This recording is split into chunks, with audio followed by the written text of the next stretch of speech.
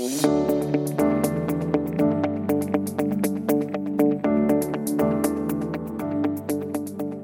and welcome to another episode of Investing Compass. Before we begin, a quick note that the information contained in this podcast is general in nature. It does not take into consideration your personal situation, circumstances, or needs. All right. Well, Shani, we have a story that we were just telling Will about from last night. So we went for drinks. Yeah, we went for drinks. Mm-hmm. And should we say where we went? No, maybe we should just say it's somewhere we've been wanting to go for a very long time and could never get a booking. But it was, a Wednesday night, very early. We were able to walk in and they gave us a table. Yeah. So I think we need a little background to the story. Mm-hmm. So they said to us, do you want to sit at the bar or do you want to sit at a table? Mm-hmm. And we said we want a table. And they said, just be aware that at 6:30, which I think was a little over an hour, at 6:30, there is a booking here. Yeah. And you have to move. And we're like, yeah, that's totally cool. Mm-hmm. So it's approaching 6:30 and we had finished our drinks and the waiter comes up and he goes, you have time for another round. Mm-hmm. But like not time before 6:30, right? It was about to be 6:30. So we said, sure, because who's going to turn down another round? Exactly. Especially us. I know. So he brings us these drinks. And then I finished my drink. Yeah.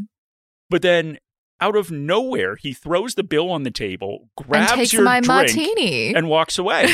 And Shani claims, and I did not look at her drink, but that your drink was full. Yeah, I had only had a couple sips. So I went up and complained about this.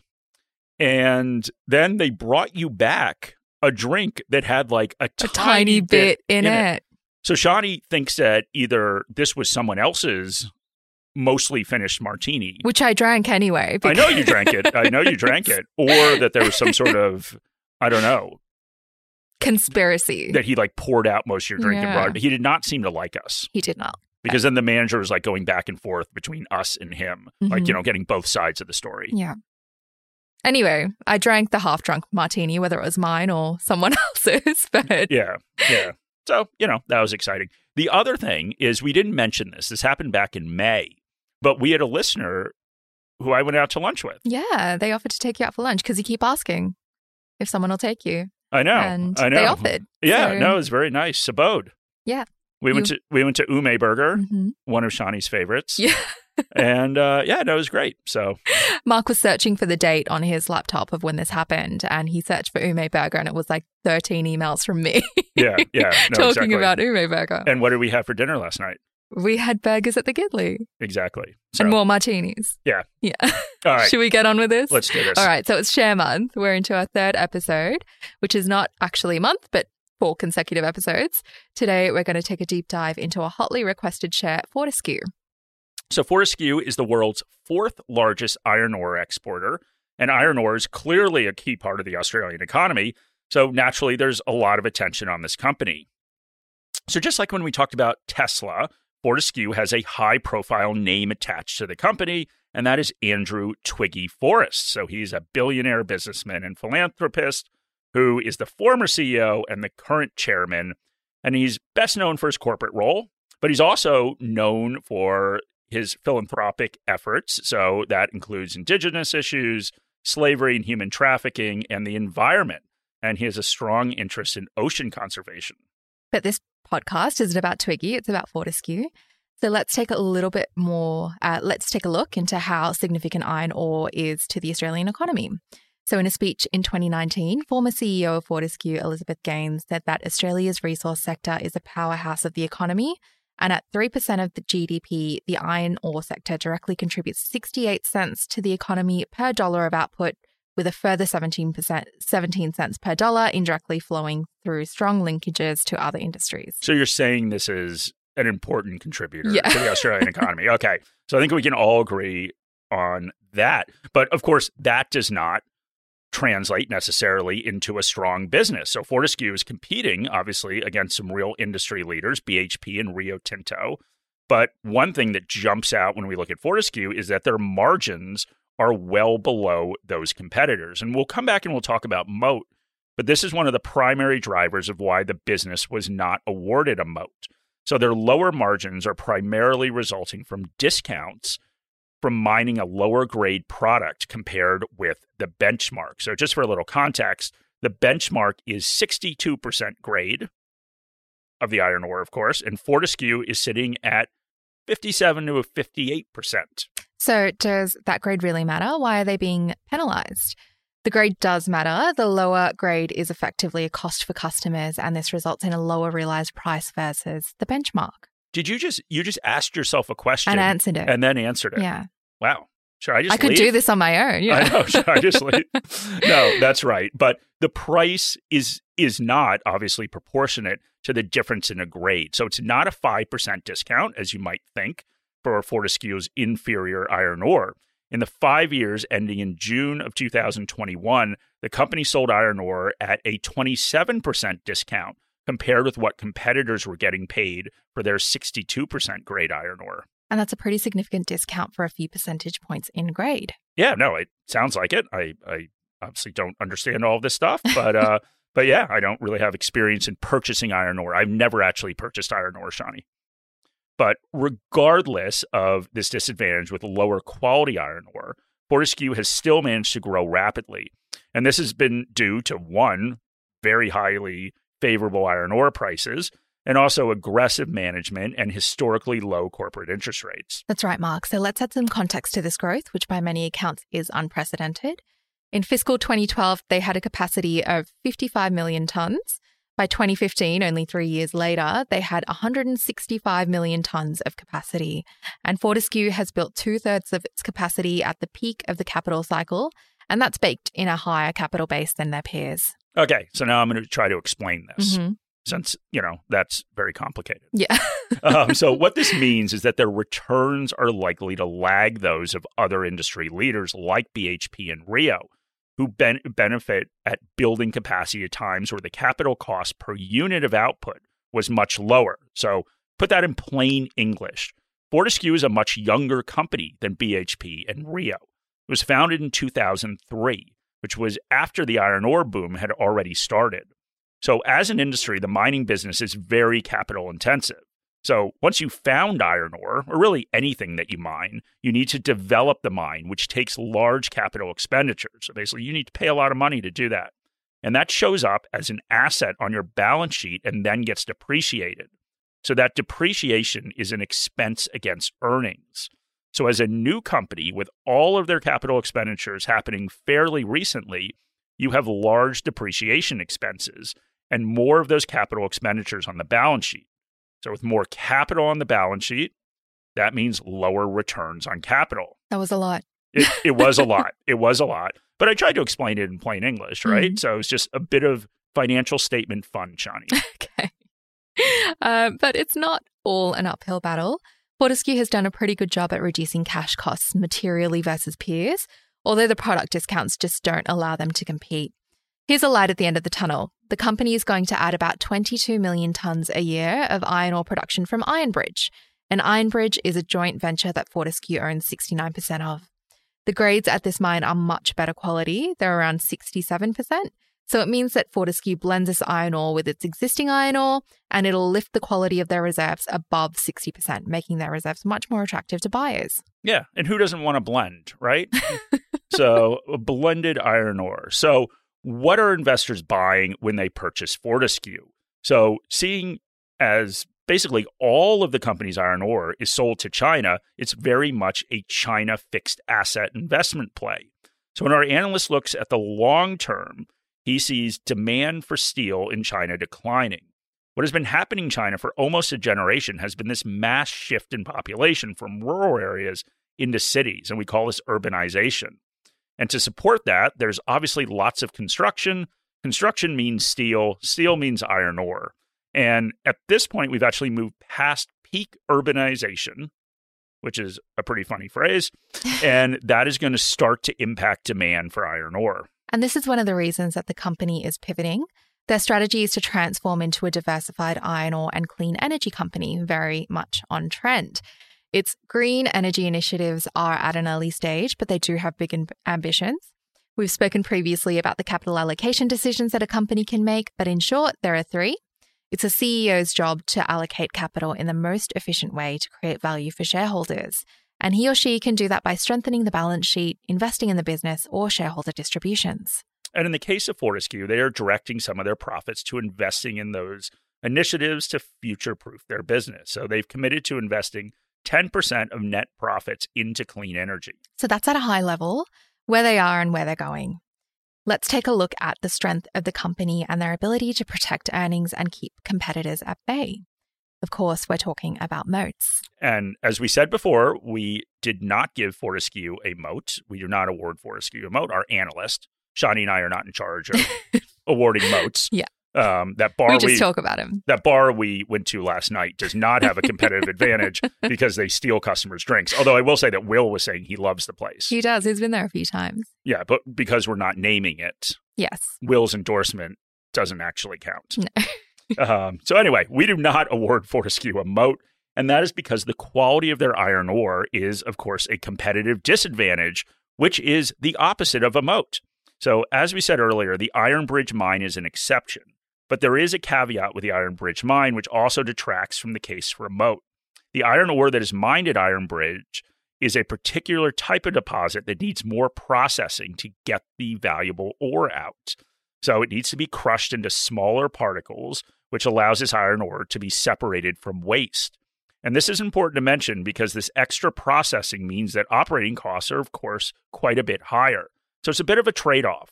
Good quality iron ore, which will sell at a higher price, but requires more expense to extract it. And adding to this, Fortescue is a price taker because it is a commodity producer. That means that they sell their products at the price at which commodities are trading, and they do not set the price themselves. So to maintain excess returns, there must be a significant buffer to their operating costs. They need low-cost mines with long lives and efficient capital management to ensure that they have a longer-term excess returns that are needed for an economic moat. Unfortunately, because of the quality and the extra processing required for that iron ore, they just can't get there as it stands, especially as their profits are concentrated and based on the fate of one country, China. But what we can say is that Fortescue isn't just hanging by a thin string. Although they do not seem ideally positioned, they have some protection from very high iron ore prices. That is because iron ore prices are in excess of what is required for iron ore producers to have a high return on invested capital. And remember, we want a higher return on invested capital than a weighted average cost of capital.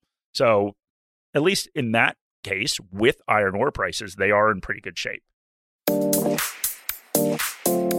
Morningstar Investor is built for investors by investors. It provides independent research and data on over 40,000 securities, tools to build and maintain an investment portfolio, and investor education resources to support you, regardless of where you are in your investing journey. Explore opportunities with our monthly global best ideas. Explore our ETF model portfolios. Plan better with 2 years of dividend forecasts for ASX-listed stocks, and stay informed with independent thought leadership. We've built tools to help you construct, monitor and maintain your portfolio, including our Portfolio Manager, integrated with one of Australia's leading portfolio tracking tools, ShareSite. Morningstar has been empowering investor success for over 35 years. We're passionate about your outcomes and are here every step of the way as you achieve them. Take out a free 4-week trial to access our resources. Find the details in the episode notes. Okay, so no real moat for Fortescue itself. Let's turn towards risk. Are there any risks that could puncture holes in the future success of the company? Well, the key risk we already talked about a little bit, and that, of course, is China. So being tied to China is a key risk to any cash flow for Fortescue. So a slowdown in Chinese construction will, of course, have consequences on steel demand, which will have consequences on iron ore demand and ultimately the iron ore price. Our analysts also see another risk as the expansion of low-cost iron ore supply. In 2019, there was the Vale Tailings Dam disaster in Brazil. This impacted the output and supply of low-cost iron ore. Now, there's been a recovery in the output since then, and in the longer term, it's likely that there'll be new iron ore mines in Africa that are also low-cost. We need to remember here that Fortescue's cash margins are lower than the low-cost industry majors, so it will be impacted the most if iron ore prices fall materially. And we've seen this play out before. So during the GFC, we saw demand for steel decline rapidly, and it impacted iron ore prices. So we just have to be wary about Fortescue's prospects now that we see total consumption shrinking in the future. But we do think that Fortescue has foreseen this risk and prepared for it. So they paid down debt to reduce their financial risk, which we think is wise in this situation, where it's likely their margins will decrease in the future with lower prices. And of course, what everyone wants to know is the risk that ESG plays on miners. In our analyst's opinion, Fortescue is exposed to several low-probability ESG risks, which we don't think are material. Okay, so we've gone through some of the key drivers here, right, for Fortescue. There's iron ore price, there's operating leverage, and there's capital intensity, which is how much Fortescue has in the way of fixed or real capital. But in terms of ESG, where we see risk is downstream emissions from iron ore production. So the customers of Fortescue using their iron ore for steelmaking. If a carbon price or tax is implemented on the customer's use of iron ore, it could mean that Fortescue is at a competitive disadvantage because their lower grade iron ore requires a larger quantity to create the same amount of steel, which therefore results in higher emissions in the steelmaking process. You know, we've learned in these last two ones, we've gotten into the details about how to make steel and iron ore and different grades and stuff like that. And of course, last week, we learned about cows, genetically testing cows and separating the herds and, making milk where there's no proven benefit that it's better for you. Yeah, exactly. So you're learning a lot here, right? Yeah. I'm learning a lot. The other important thing to note about ESG is that Fortescue, of course, is concentrated in China. There's community opposition to practices, labor strikes, or disputes. They could have major problems. We focus quite a lot on where it could go wrong, but let's focus on where Fortescue has gone right. Fortescue is very self-aware. They're aware of the challenges that they face with concentration, with a substandard product comparative to what's on the market, and the precarious situation that they have with their cash margins. They have been prudent with their capital allocation, for which we assign a standard capital allocation rating. Yeah, and so while they benefited from these higher iron ore prices, they've also focused on debt repayment, which we mentioned, and cost reductions, and that has resulted in a sound balance sheet. The firm has started to focus more and more on dividends. Our analysts think this is appropriate and in shareholders' best interests, given that we see future prospects are less favourable than what they had in the recent past. They just have to be careful not to rock the boat too much by branching out and trying for a Hail Mary by taking on risk, either through rapid expansion or acquisitions. We've mentioned investments in green technology, and it's important to say that these are an early stage. But we do need to continue to monitor that to ensure that there are promising prospects for this venture. And it's not just crafting a compelling narrative that attracts investors and playing lip service to pacify ESG-minded investors and shareholders. The company also rapidly expanded during the boom peaks, which was driven by Andrew Twiggy Forrest's enthusiasm. Coupled with the low-grade iron ore products, Fortescue has to deal with permanent cost disadvantage comparative to other competitors. Okay, so let's move on to what we've all been waiting for. Hopefully people have been waiting for. What is it worth? So we've tended to cover companies that are on our global best ideas list. So those are companies that we think are undervalued and that may be an opportunity for investors. Fortescue, of course, is a little bit different. We believe that the market has overestimated the future prospects of Fortescue. So our analysts think it is valued at $14.50. And that is a 53% premium to where it's trading at this morning, June 16th, 2022, which is $20.36.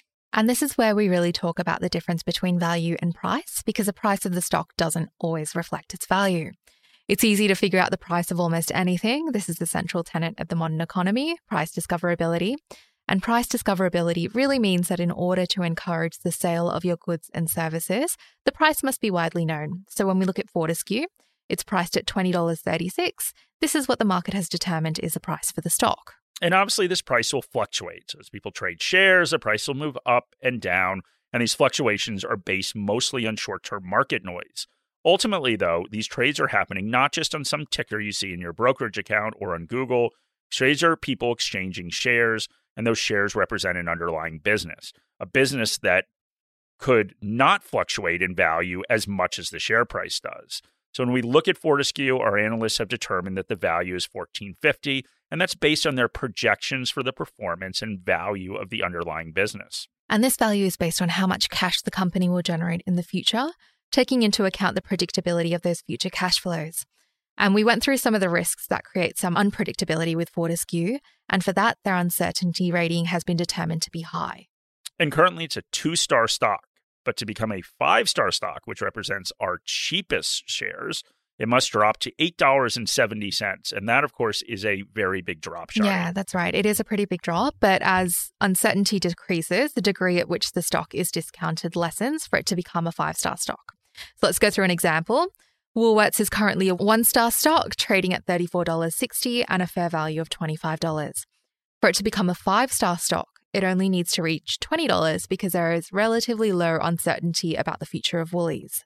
And with Fortescue, we just don't know Fortescue's fate because there are several variables that are uncertain, such as demand for iron ore, especially substandard iron ore, and we don't know how certain China's demand will be or the speed at which that demand will slow. We don't know whether ESG considerations such as carbon price will hurt demand because of the inefficiency of low-quality iron ore. And with Woolies, we know that people need groceries. We know that they have more than one location, more than one customer, and not many competitors at the same scale and power as them. It is much easier for analysts to predict future cash flows and be more confident about the fate of Woolies comparative to Fortescue. And we mentioned before that there were a few drivers of the fair value of Fortescue, but the iron ore price is the primary driver. And although it's not the most riveting topic, we need to talk a little bit about the price of iron ore because it's fundamental to the fair value we've awarded Fortescue. So our analysts assume iron ore averages $120 US per ton from 2022 to 2024.